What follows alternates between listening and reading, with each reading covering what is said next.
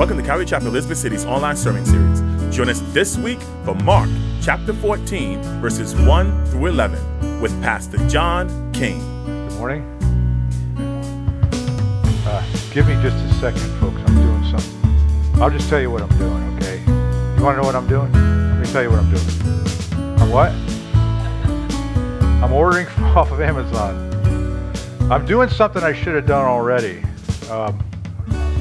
No. I'm doing what I should have done already, and that is turn off the auto lock. No, not silence. Not silence. So that I can set my timer, okay? How's that? You okay with that? Don't expect an applause for that. Goodness gracious. The clock's ticking. I'm trying to be sensitive to you guys and to the folks in the back. I'm learning that you give a person a pulpit, and they can abuse it sometimes and go a little bit long. So, this week we're going to be in Mark chapter 14. We're starting the longest chapter in the book of Mark, chapter 14. And we'll be covering verses 1 through 11.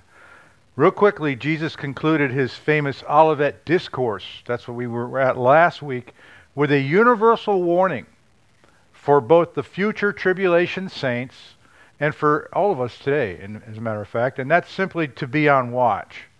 You know, sometimes we look at prophetic scriptures and we say, how can we apply, this whole thing about application, which is very important. We want to be able to apply the Bible to our lives. Well, Jesus left us with an application word last week. He said to watch, to be on watch. Because we don't know the day or the hour of Jesus coming. We don't know when the rapture will occur. We don't know when that trumpet will sound and he will call first the dead to rise out of their graves and those of us who are alive, if it happens during our time. Now today, as we said, we're going to begin the longest chapter in Mark's Gospel, and it's going to cover the Last Supper, Jesus' betrayal, his arrest and trial before the Jewish council, and of course Peter's denial. But before those events, today, Mark gives us another story within a story. We call that a sandwich. He kind of puts a part of a story, then he switches to another story, and then he concludes it with the other slice of bread, if you will, the other part of the original story. He's going to show us the stark contrast between the treachery of Judas and the Jewish leaders and the lavish love and worship, of Mary. So if you will, follow along. We're going to read our verses for today. Mark 14, verses 1 through 11. Mark writes, "After 2 days it was the Passover and the feast of unleavened bread. And the chief priests and the scribes sought how they might take him by trickery and put him to death. But they said, 'Not during the feast, lest there be an uproar of the people.' And being in Bethany at the house of Simon the leper, as he sat at the table, a woman came having an alabaster flask of very costly oil of spikenard. Then she broke the flask and poured it on his head. But there were some who were indignant among themselves and said, 'Why was this fragrant oil wasted? For it might have been sold for more than 300 denarii and given to the poor.' And they criticized her sharply. But Jesus said, 'Let her alone. Why do you trouble her? She has done a good work for me. For you have the poor with you always, and whenever you wish you may do them good.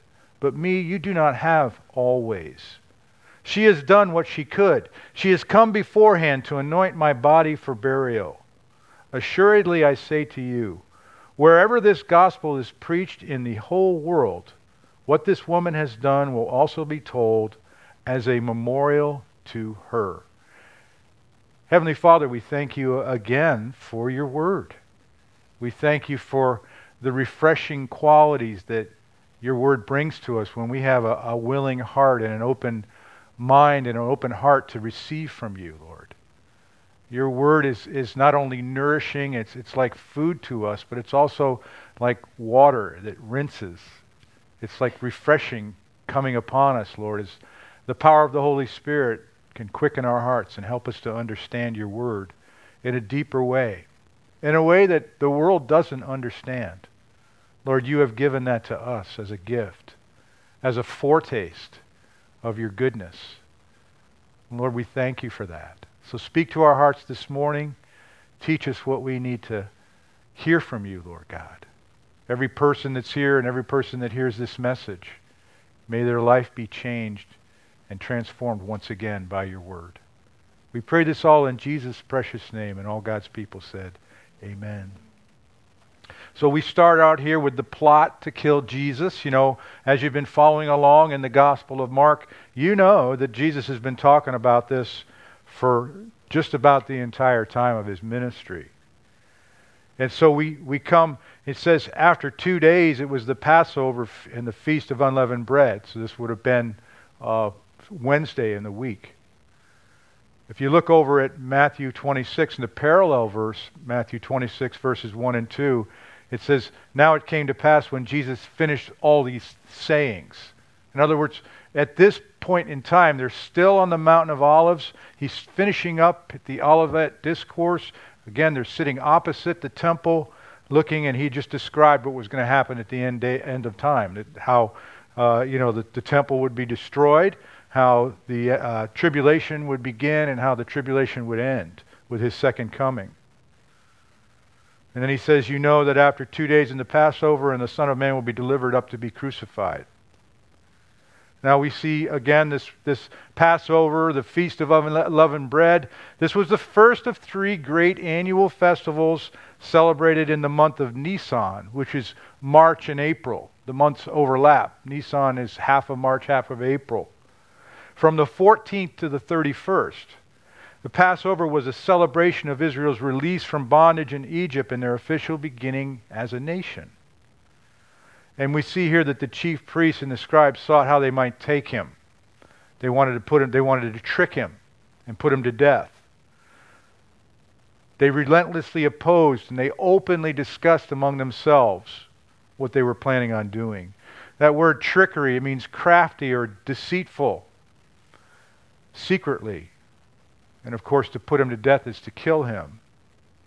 This was a very dramatic and tragic scene. Thousands of people had come and were preparing for the Passover, while at the same time, the religious leaders were plotting to kill Jesus. Even though he had informed his disciples, they didn't grasp that he, Jesus, would be the actual Passover lamb. He would be the one sacrificed with his own blood, and he would cover the sins of many, just as the blood sprinkled on the doorpost did in the original Passover. And so they're discussing how they're going to take him and kill him, but then they said in verse 2, but not during the feast, lest there be an uproar of the people. You see, they hadn't quite figured out how they were going to carry this out. They didn't know how they were going to arrange Jesus' death. And they knew that the timing of his death was very critical. Jesus was a very popular figure. Just a few days ago, Jesus entered the city on a donkey to shouts of Hosanna. And they were laying down the palm branches. You remember that. And they wanted to crown him as king right then and there. And so they said, not during the feast. We don't want an uproar of the people. They were calculating and they were politically motivated. They desired nothing more than the praise of men, wrote Matthew Henry. They dreaded nothing more than the rage and displeasure of men. You know, political motivation and not serving God as he calls us to do, and those who are given over to the lust and power of this world. They look to be people pleasers. We see it all the time. We see the power of peer pressure and the power of the press, power of the social media, and how shameful it can be to be disliked by others. And so they dreaded the thought that they would offend any of their constituents, even though they hated Jesus all the more at the same time. John MacArthur writes this. He says, apparently their plan was to seize Jesus secretly and then wait to murder him until after the feast was over and the hundreds of thousands of Jewish pilgrims visiting Jerusalem to celebrate the Passover had returned home. They were going to kidnap him, maybe take him and hide him in a place before they could kill him. He goes on to write, he says, from the perspective of the religious leaders, Passover was the worst time to kill Jesus. They desperately wanted to wait until after the festivities had ended. But their evil schemes could not postpone what God the Father had providentially designed. See, Jesus came to die. And they wanted to put him to death, but they didn't understand that their motives and God's plans would overwhelm them. Over the previous 3.5 years, he writes, there were multiple occasions when they wanted to murder Jesus in a fit of violence, but they were thwarted. We see the stories all through. At this point, their cold calculations led them to postpone his death. Again, they did not succeed because they were not in control. When they finally achieved their goal of crucifying Jesus, they did so at the exact moment they were hoping to avoid. Clearly, their plans were superseded by the sovereign providences of God, writes John MacArthur. Proverbs 16:9 says this, and it's true over and over again. You see it in your life. A man's heart plans his way, but the Lord directs his steps. You see, we even as believers, we petition the Lord, we come before the Lord, and we seek to go a certain direction, and sometimes He grants that direction, and sometimes we find ourselves in a place we said, Lord, I don't even know how you put me here. I don't even know why I'm in this situation. But I trust you because I know you've directed my steps. And that's exactly what God does to every man and woman, every leader in this crazy world we're living in right now, no matter how much or little sense it makes. Don't think for a moment that God doesn't understand what He plans to do and the steps that He is directing to the world leaders right now, at this moment. Which is why we should pray for them. We should pray that they would seek God's wisdom and that they would seek to give us and we would preserve the right that we have in this country to be free. Free to meet. We should pray for God's wisdom for that. We should pray that our leaders hear from them. Hear from the Lord. And so we have that sandwich, remember? We just went through the first slice of bread. Now we're going to get to the meat of the message today. A picture of worship. You see, Mark is going to take us in a different direction right now. In fact, he says, and being, verse 3, and being in Bethany at the house of Simon the leper. What? Wait a minute. Weren't they just on the Mount of Olives? Weren't they just sitting there looking at... No, but for us, they were, but for us, He's taken them back. He's given us a flashback to the previous Saturday. If you look at John 12:1, John, we're going to reference John 12 throughout this part of this message this morning because it's parallel. It says, then, John 12:1, 6 days before the Passover, Jesus came to Bethany, where Lazarus was, who had been dead, whom He had raised from the dead. And so they came to the house of Simon the leper. So apparently they were gathering for a celebration. You know, we were coming back to that 6 days prior. They were gathering at the house of this man, Simon the leper, to celebrate the wonderful thing that had just happened. Jesus had just raised Lazarus from the dead. Martha and Mary and everybody was there. There were many, many people who witnessed it, all the disciples. And so here they were in the house of Simon. Now Luke identifies this man Simon as one of the Pharisees. One of the Pharisees had actually invited Jesus over for dinner. You see that in Luke 7:36 and 39. See, oftentimes we think the Pharisees are beyond reach. They all hate Jesus. Well, most of them did, but not all. Some of them came to know the Lord. Never doubt what God can do to change a heart. Some believe that since Simon had been the one healed in order to host, and since there was no cure for leprosy at this time, we've learned this by now. We know that leprosy had no cure. They were separated from the people. They were kept in isolation. So he had to have been healed, and it had to have been by Jesus or one of His disciples. He wouldn't have been able to host a party had he not. But he was still known as Simon the leper. And it says, as he sat at the table, Jesus sat at the table. Now, we think sitting down in a chair, and I've been thinking about this a little bit lately. They didn't sit, they actually reclined. Can you imagine that? We'll go to lunch after church, and we'll kind of just find a place where they have a nice low table where we can lay with our head down and our feet away from the table, of course, and we'll be kind of lounging and eating. That was common. They recline. I can't imagine it. I don't think you guys can either. As much as convincing as I am, I'm sure. Now we see in John chapter 2, it says that they made him a supper, and Martha served. But Lazarus was one of those who sat at the table with him. Kind of puts us in the moment. And in Mark it says a woman came. Well, who was this woman? Well, we look to John. It was Mary, the sister of Lazarus and Martha. Because, as we said, she had witnessed Jesus raise her brother Lazarus. John 12:3, you see it there. Then Mary took a pound of very costly oil of spikenard, anointed the feet of Jesus, and wiped his feet with her hair, and the house was filled with the fragrance of the oil. But Mark he doesn't give us as much detail. He talks about her coming with an alabaster flask. This was a type of stone that was used to make vases and jars to hold this precious oil. And what is spikenard? What is that? You don't see that at Walgreens very often. Spikenard. It was a very fragrant, or it was from East India. So this was something that had to be imported from East India. It was from the nard plant. Interesting. I won't get into the scientific name. It yields a juice of delicious odor, which the ancients used either pure or mixed in the preparation of a most precious ointment. I'm not into essential oil. Some of you are, and that's a good thing.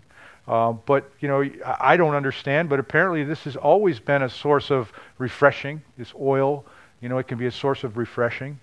This expensive oil was used very sparingly, and we'll see why in a minute. And it would refresh a person's skin in the hot and dry weather conditions. They didn't have air conditioning, obviously. But it was so expensive that only the wealthiest citizens would typically have access. So she's carrying this flask of something that's very, very precious. And notice what Mark says, that she broke the flask and poured it on his head.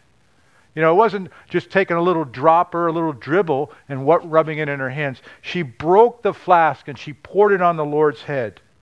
She wasn't planning to apply it sparingly. And as we read in John, she also wiped his feet with it, and she used her hair. So this is an amazing show of true worship and adoration. She anointed the feet of Jesus and wiped his feet with her hair. Mary's anointing of Jesus was a selfless act. It was a very costly act. It was an act of love and faith in the Lord Jesus. Very simply put, Mary anointed Jesus to show him how deeply she loved him and believed him to be the true Messiah. The anointed one of God. He was her Savior, her Lord, and her King. She had placed him where, he needs to be in all of our hearts.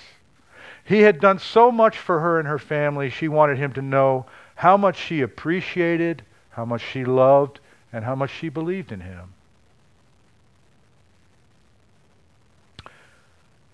But in contrast to that, we see the reaction from those that were there. They couldn't believe what was happening. Look at verse 4. It says, "But there were some who were indignant among themselves." They were very displeased, in other words. They didn't approve of this one bit. And that some was specifically, when we refer to some in Mark, John names him. It was Judas. John 12:4. One of the disciples, Judas Iscariot, Simon's son, the one who would betray him. And he said, "Why was this fragrant oil wasted?" Wasted. It was lost and ruined. And he goes on, he says, "For it might have been sold for more than 300 denarii and given to the poor." Now 300 denarii in that day was an entire year's wage for the average working person. So she had just dumped a year's worth. Think about it in modern day, the average wage in America, for instance. She had just dumped $60,000 worth of oil on Jesus' head. And he said, it could be given to the poor. We call that virtue signaling. We see that all the time. If you don't know what it is, let me explain it to you later. But in other words, what it really means is I'll say something in public to look good in the eyes of man. Despite what my heart says, John calls him out. John 12:6. He said, "This he said, not that he cared for the poor, but because he was a thief and he had the money box. He used to take what was put in it." You know, that's a reminder to us when we decide we're going to make a profound statement, when we want to put something up on Facebook, and I'm not trying to question anybody's motive here, but I've been guilty of it. We got to be careful to check our motives before we throw things out there, in a sense, so that we might consider, you know, this whole the way things are now in social media. One of the things you do is you post something on Facebook or Instagram or Twitter, or whatever you have, and then you wait to see how long people are going to respond to it. You know, you wait to see perhaps how many likes. Don't tell me you don't, because I know you do. Because what it does is it gives you kind of a rush. It's kind of like a little dopamine. It's a little bit of a rush. It's kind of like we crave. And it's kind of strange what's happened in our society, isn't it? We're in this world of my goodness, and it gets out of hand. It gets out of hand. So we need to be careful about that. And it says they criticized her sharply. They were angry, and they let her know it. They were telling her, now look, again, maybe you've been on the receiving end of murmuring and criticizing your devotion to Jesus. Maybe you've had that happen to you. Chances are you have. Once you became a Christian, maybe the first people who started to murmur about you were your relatives. Maybe it was your parents, unfortunately, or a brother or a sister. And they start asking you questions, and they're thinking, why do you need to go to church so often? Why do you need to go Sunday and Wednesday? What, are you crazy? Why do you commit to give your money to your church? How far are you going to take this thing you call faith and belief?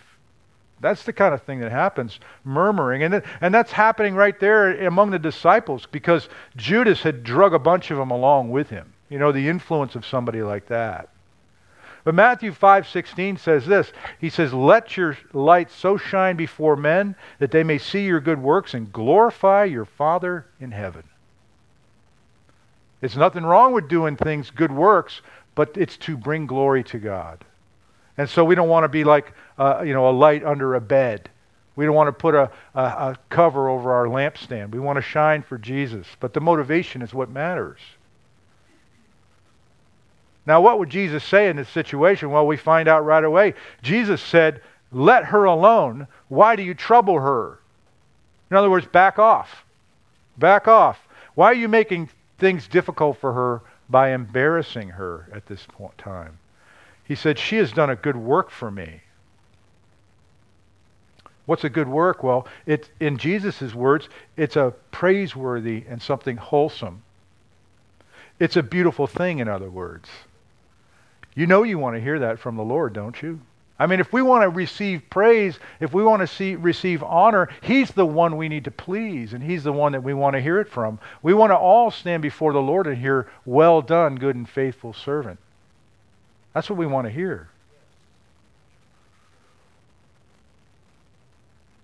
And then he says in verse 7, he kind of explains to them. He says, "Look, for you'll have the poor with you always."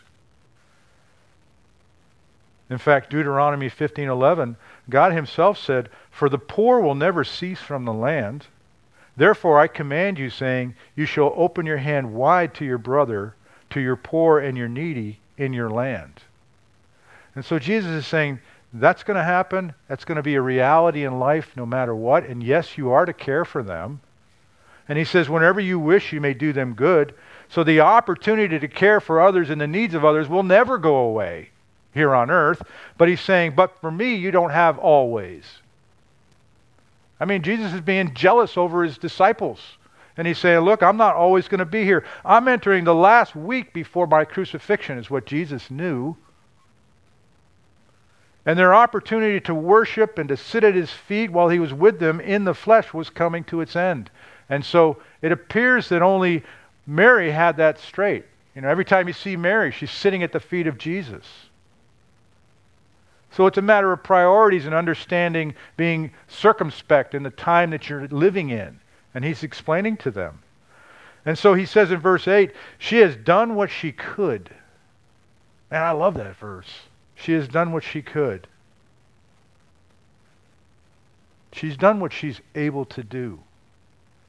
That's a challenging question for you and I right now. Have I done? And then we're not talking about work salvation. We're talking about, as a result of your salvation, how you honor and praise Jesus. Mary apparently knew better than the disciples that the time was short. And so he says, she has come beforehand to anoint my body for burial. She knew, he's been telling them, but she really understood it.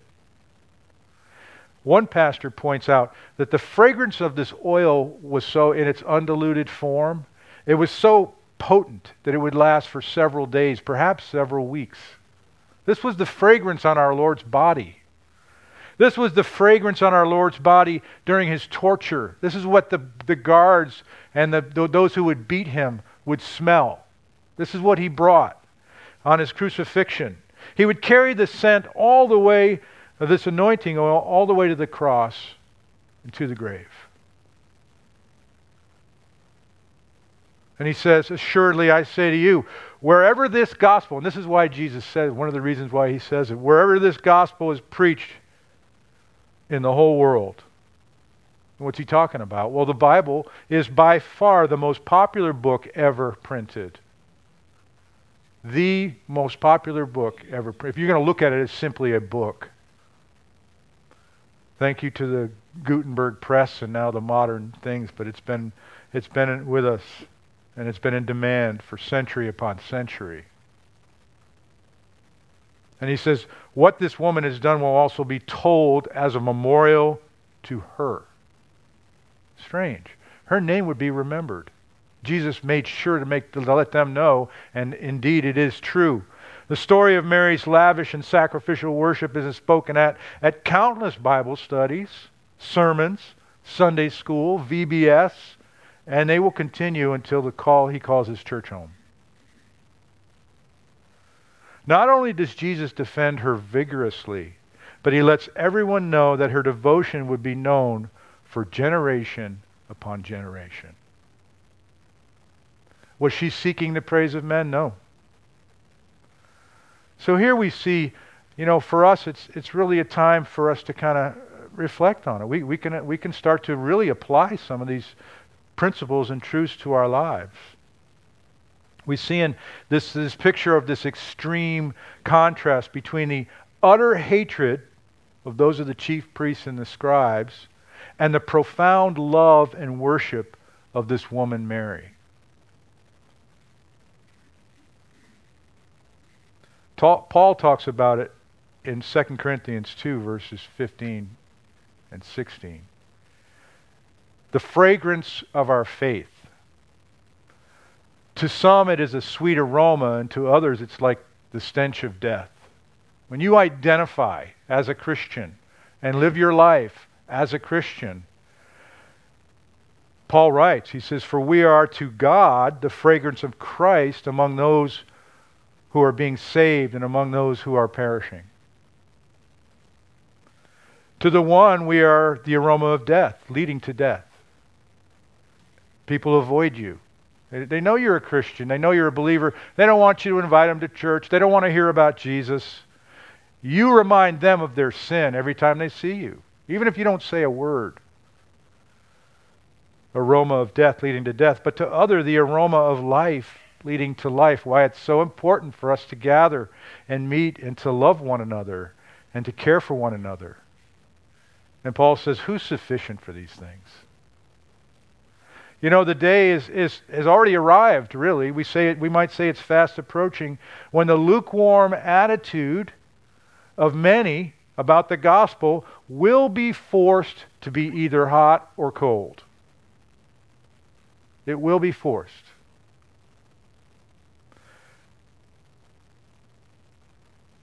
Please keep in mind that people-pleasing is futile. We are to be most concerned with what Jesus thinks of us. I received a text last night from a young man who's on a chat room. And he's wondering if he should leave the chat room. He's very conflicted about it. He's a young Christian, a believer. I'm not going to name him. But he's being pressured because there's a lot of LGBTQ friends and people coming into this chat room. And it's a form of oppression in his eyes. And he's not sure what to do. And he's very concerned about pleasing them. Because again, we know that when you anger people in cyberspace, it can come back on you. It can bite you. And so he's having to make some hard decisions about where he stands for Jesus and what he's going to do. And you parents, you need to pay very close attention where your kids are going on the internet, by the way.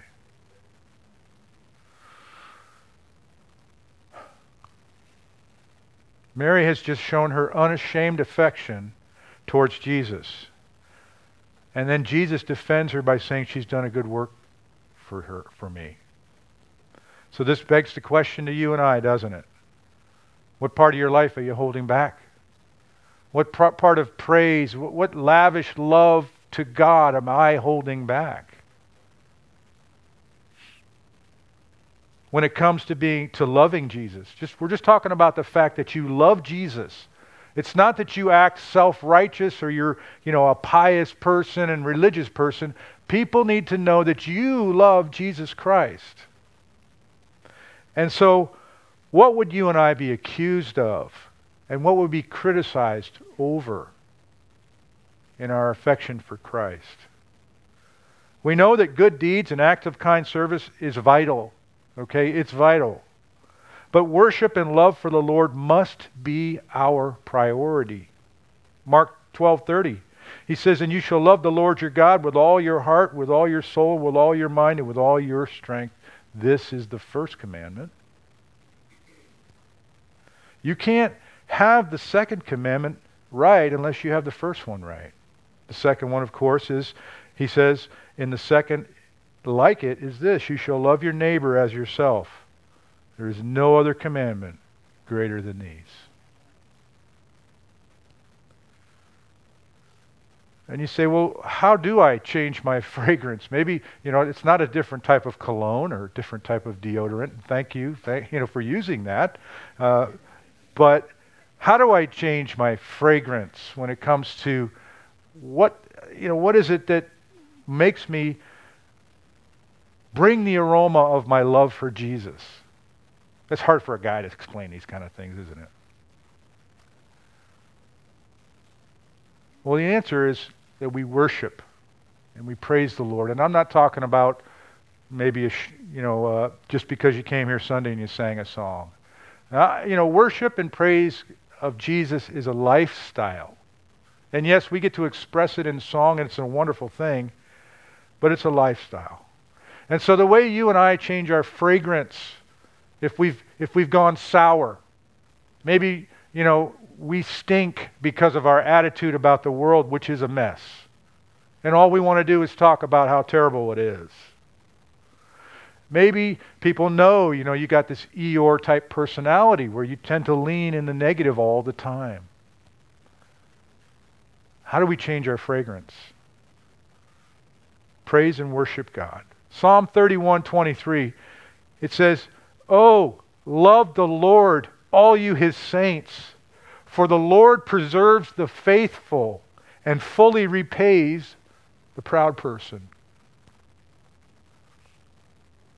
I told you we were going to go to a other part of it. That was the meat of the message, if you will. But now we see here at the end, we return back to the betrayal. The betrayal. Verses 10 and 11. It says, "Then Judas Iscariot, one of the 12, went to the chief priests to betray him to them." You see, the plot was still in action. We took a little break. Mark gave us a little time to be with Jesus, to sit at Jesus' feet and to examine and to see a wonderful portrayal of true love and of devotion. But now we're back to reality and the real story here, the present time. And Judas Iscariot, one of the 12, He had intimate fellowship with Jesus and the disciples. He was personally trained for service in God's kingdom. He was one of the family. One of the family. One writer puts it this way. He says, no name in all of human history is more infamous than Judas Iscariot.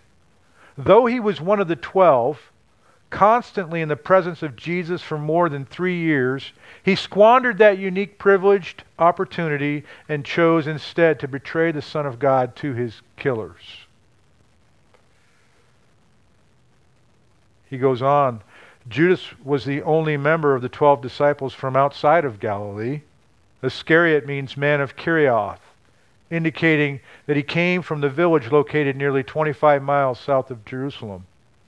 And though he followed Jesus for selfish and materialistic reasons, he managed to deceive the other disciples to the extent that none of them suspected him of being a hypocrite or a traitor.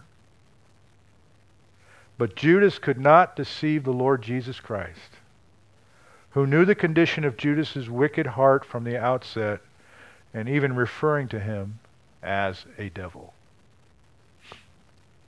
And so he went up to the chief priests to betray him to them, paradidomai, to deliver up treacherously. I'm going to give you Jesus. I'm going to present him to you. And these chief priests, it says that they were, when they heard it, they were glad. Remember, they were counseling with one another, and they'd been plotting Jesus' death for all this time, but they had no idea how they were going to pull it off. And so now it's almost like, they're probably thinking that God has divinely put this Judas in their right there and laid it on their lap. And they promised to give him money. They rejoiced. They said, who is this guy? Hey, maybe God has brought him to us so that we can kill this man. They promised to give him money. It turns out they would give him 30 pieces of silver. This was the price of a slave in those days. And so he sought, once he realized he could do business with them and he could betray the Lord, he sought how he might conveniently betray him. Thinking, meditating, reasoning, talking himself into it. Figuring out over the next 48 hours, how he was going to do it. Basically, conveniently means when the opportunity occurs. And as those days went by, Judas was looking for a way to separate Jesus from the crowd. Warren Wiersbe said, the religious leaders were delighted to hear this. Now they had an inside man who could pick the right time to hand Jesus over to them. Now they could avoid a riot by the people during the Passover and Feast of Unleavened Bread. They sealed the deal by giving Judas what he loved most, money. Matthew 26:15 spells out the amount, 30 silver coins. This was also the fulfillment of prophecy about the Messiah, Zechariah 11:12 and 13. Judas didn't know it, but he was fulfilling Scripture by his act of betrayal.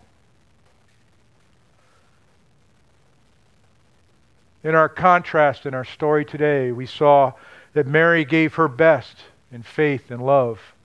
Judas gave his worst in unbelief and hatred. He solved the problem of how the Jewish leaders could arrest Jesus without causing a riot during the feast. He sold his master for the price of a slave.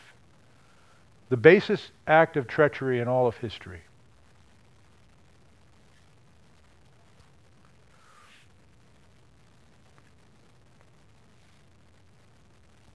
So today we've seen, I hope you've been challenged by it. I know I have. Challenged about my affection towards Jesus. It's one thing to say I love Jesus. But how do I show it? And not to show others, but to show Him. Primarily. And not to be a people pleaser. How can I change my fragrance? And the answer is, of course, to worship the Lord.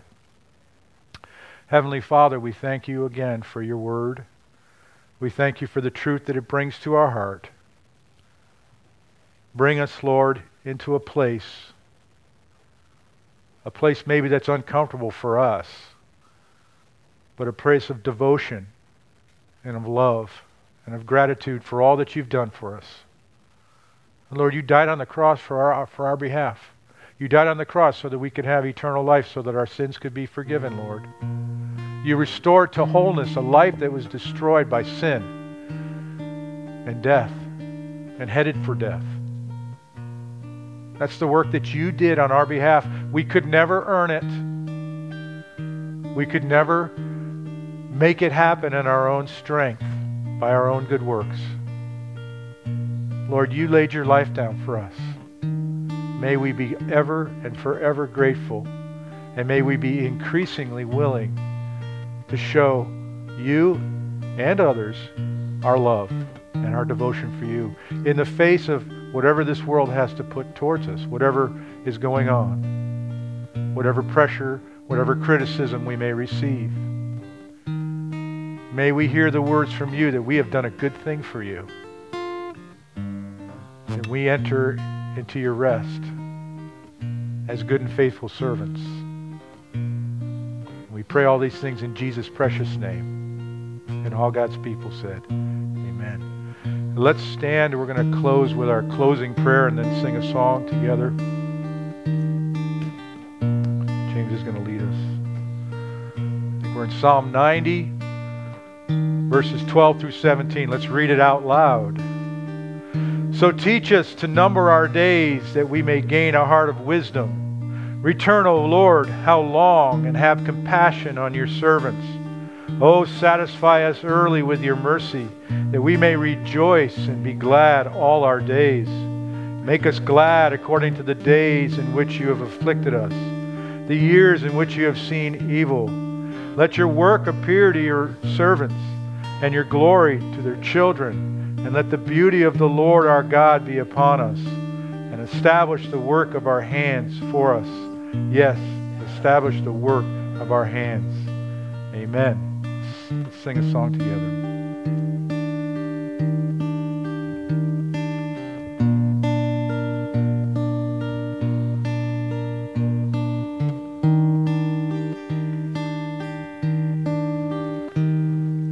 Come out of sadness from wherever you've been. Come broken-hearted, let a rescue begin. Come find your mercy, O sinner, come kneel. Earth has no sorrow that heaven can't heal. Lay down your burdens, lay down your shame. All who are broken, lift up your face. Oh, wanderer, come home. You're not too far. So lay down your hurt, lay down your heart. Come as you are.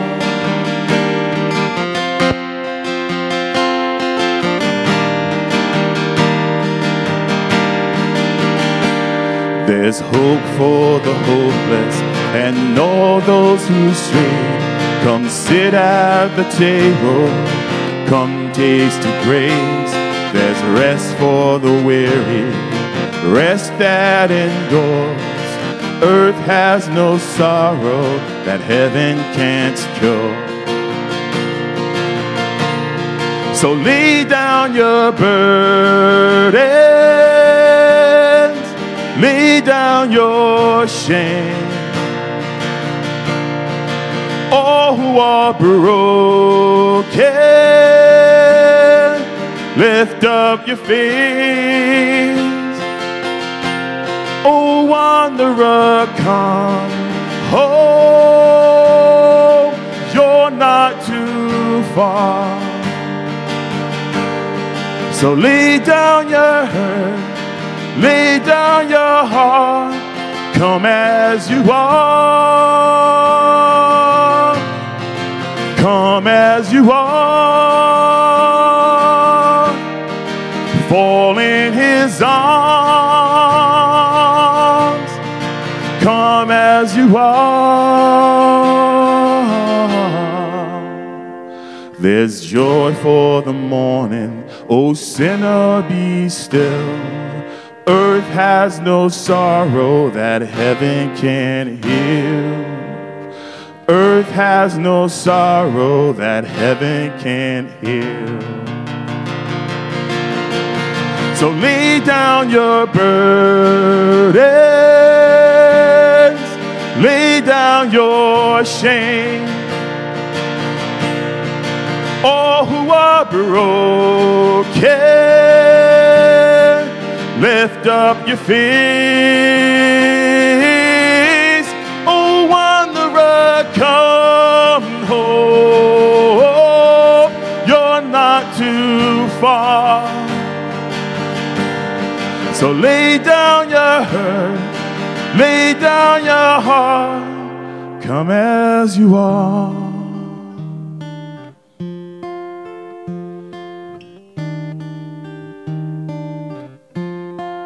Come as you are. Come as you are. The Lord bless and keep you. May his face shine upon you and give you peace. God bless. Thank you for joining us today for Calvary Chapel Elizabeth City's online sermon series. Join us next week as we continue through the Bible, book by book, verse by verse, line by line. God bless.